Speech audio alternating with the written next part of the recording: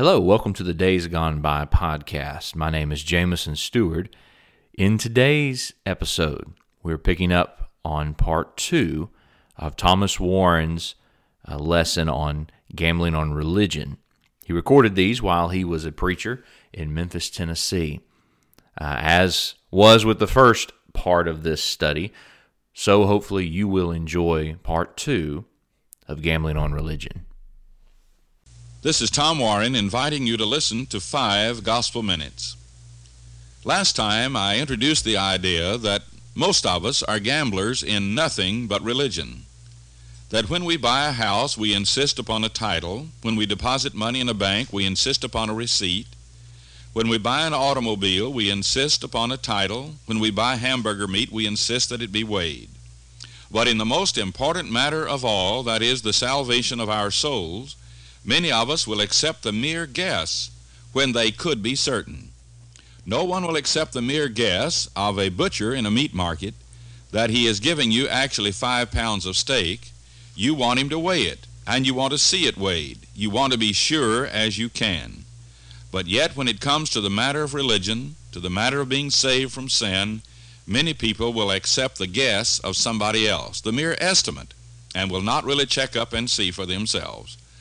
Remember in Acts chapter 17 and 11, the Bible ascribes nobility. In other words, this is saying this is what God wants everybody to do, to the Bereans who searched the Scriptures daily to see if the things that were taught by the Apostle Paul were actually in harmony with the Scriptures.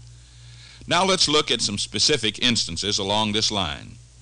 I have suggested that while people are generally not gamblers, they're not willing to simply take a chance on buying a house or depositing money in a bank, they will do so in the matter of their soul. For instance, many people will simply gamble that they can be saved by sincerity alone, while all the while the Bible makes clear that that cannot be the case. In Proverbs chapter 16, verse 25, the Bible says, "There is a way that seemeth right unto a man, but the end thereof are the ways of death."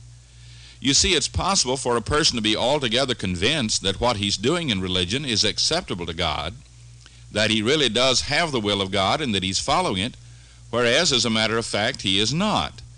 Now, is it possible for any of us to know that we do have the will of God? Yes, it is possible.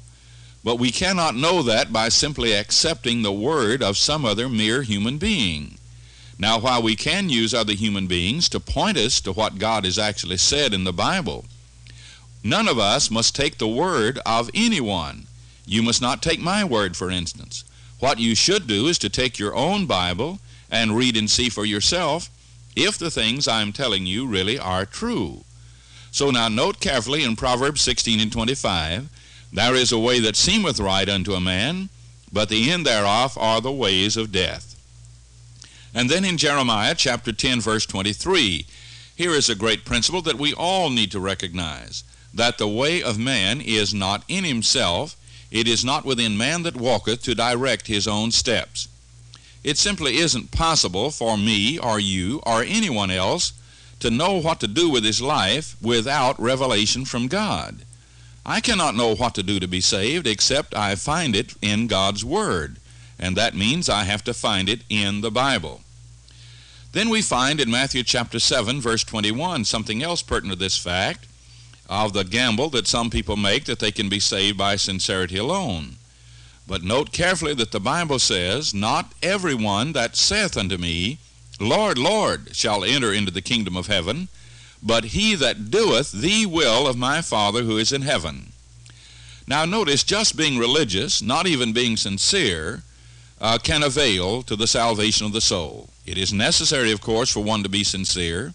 No one can be saved without living in good conscience, actually believing and acting in harmony with his beliefs, but that fact alone cannot save one. But what does save one? Jesus himself gives the answer. "Not everyone that saith unto me, Lord, Lord, shall enter into the kingdom of heaven," that is, be saved. "But who then is it, Lord? But he that doeth the will of my Father who is in heaven." And so it's clear that the Lord simply has one will. There is one plan of salvation, and it is that plan of salvation to which we must be subservient, which we must obey. It's been good to have you today, and I hope that you'll be with us next time as we continue our study of Gamblers in Nothing But Religion. Thank you so much for listening to this episode on the Scattered Abroad Network. We are grateful for your continued support as well as your continued prayers.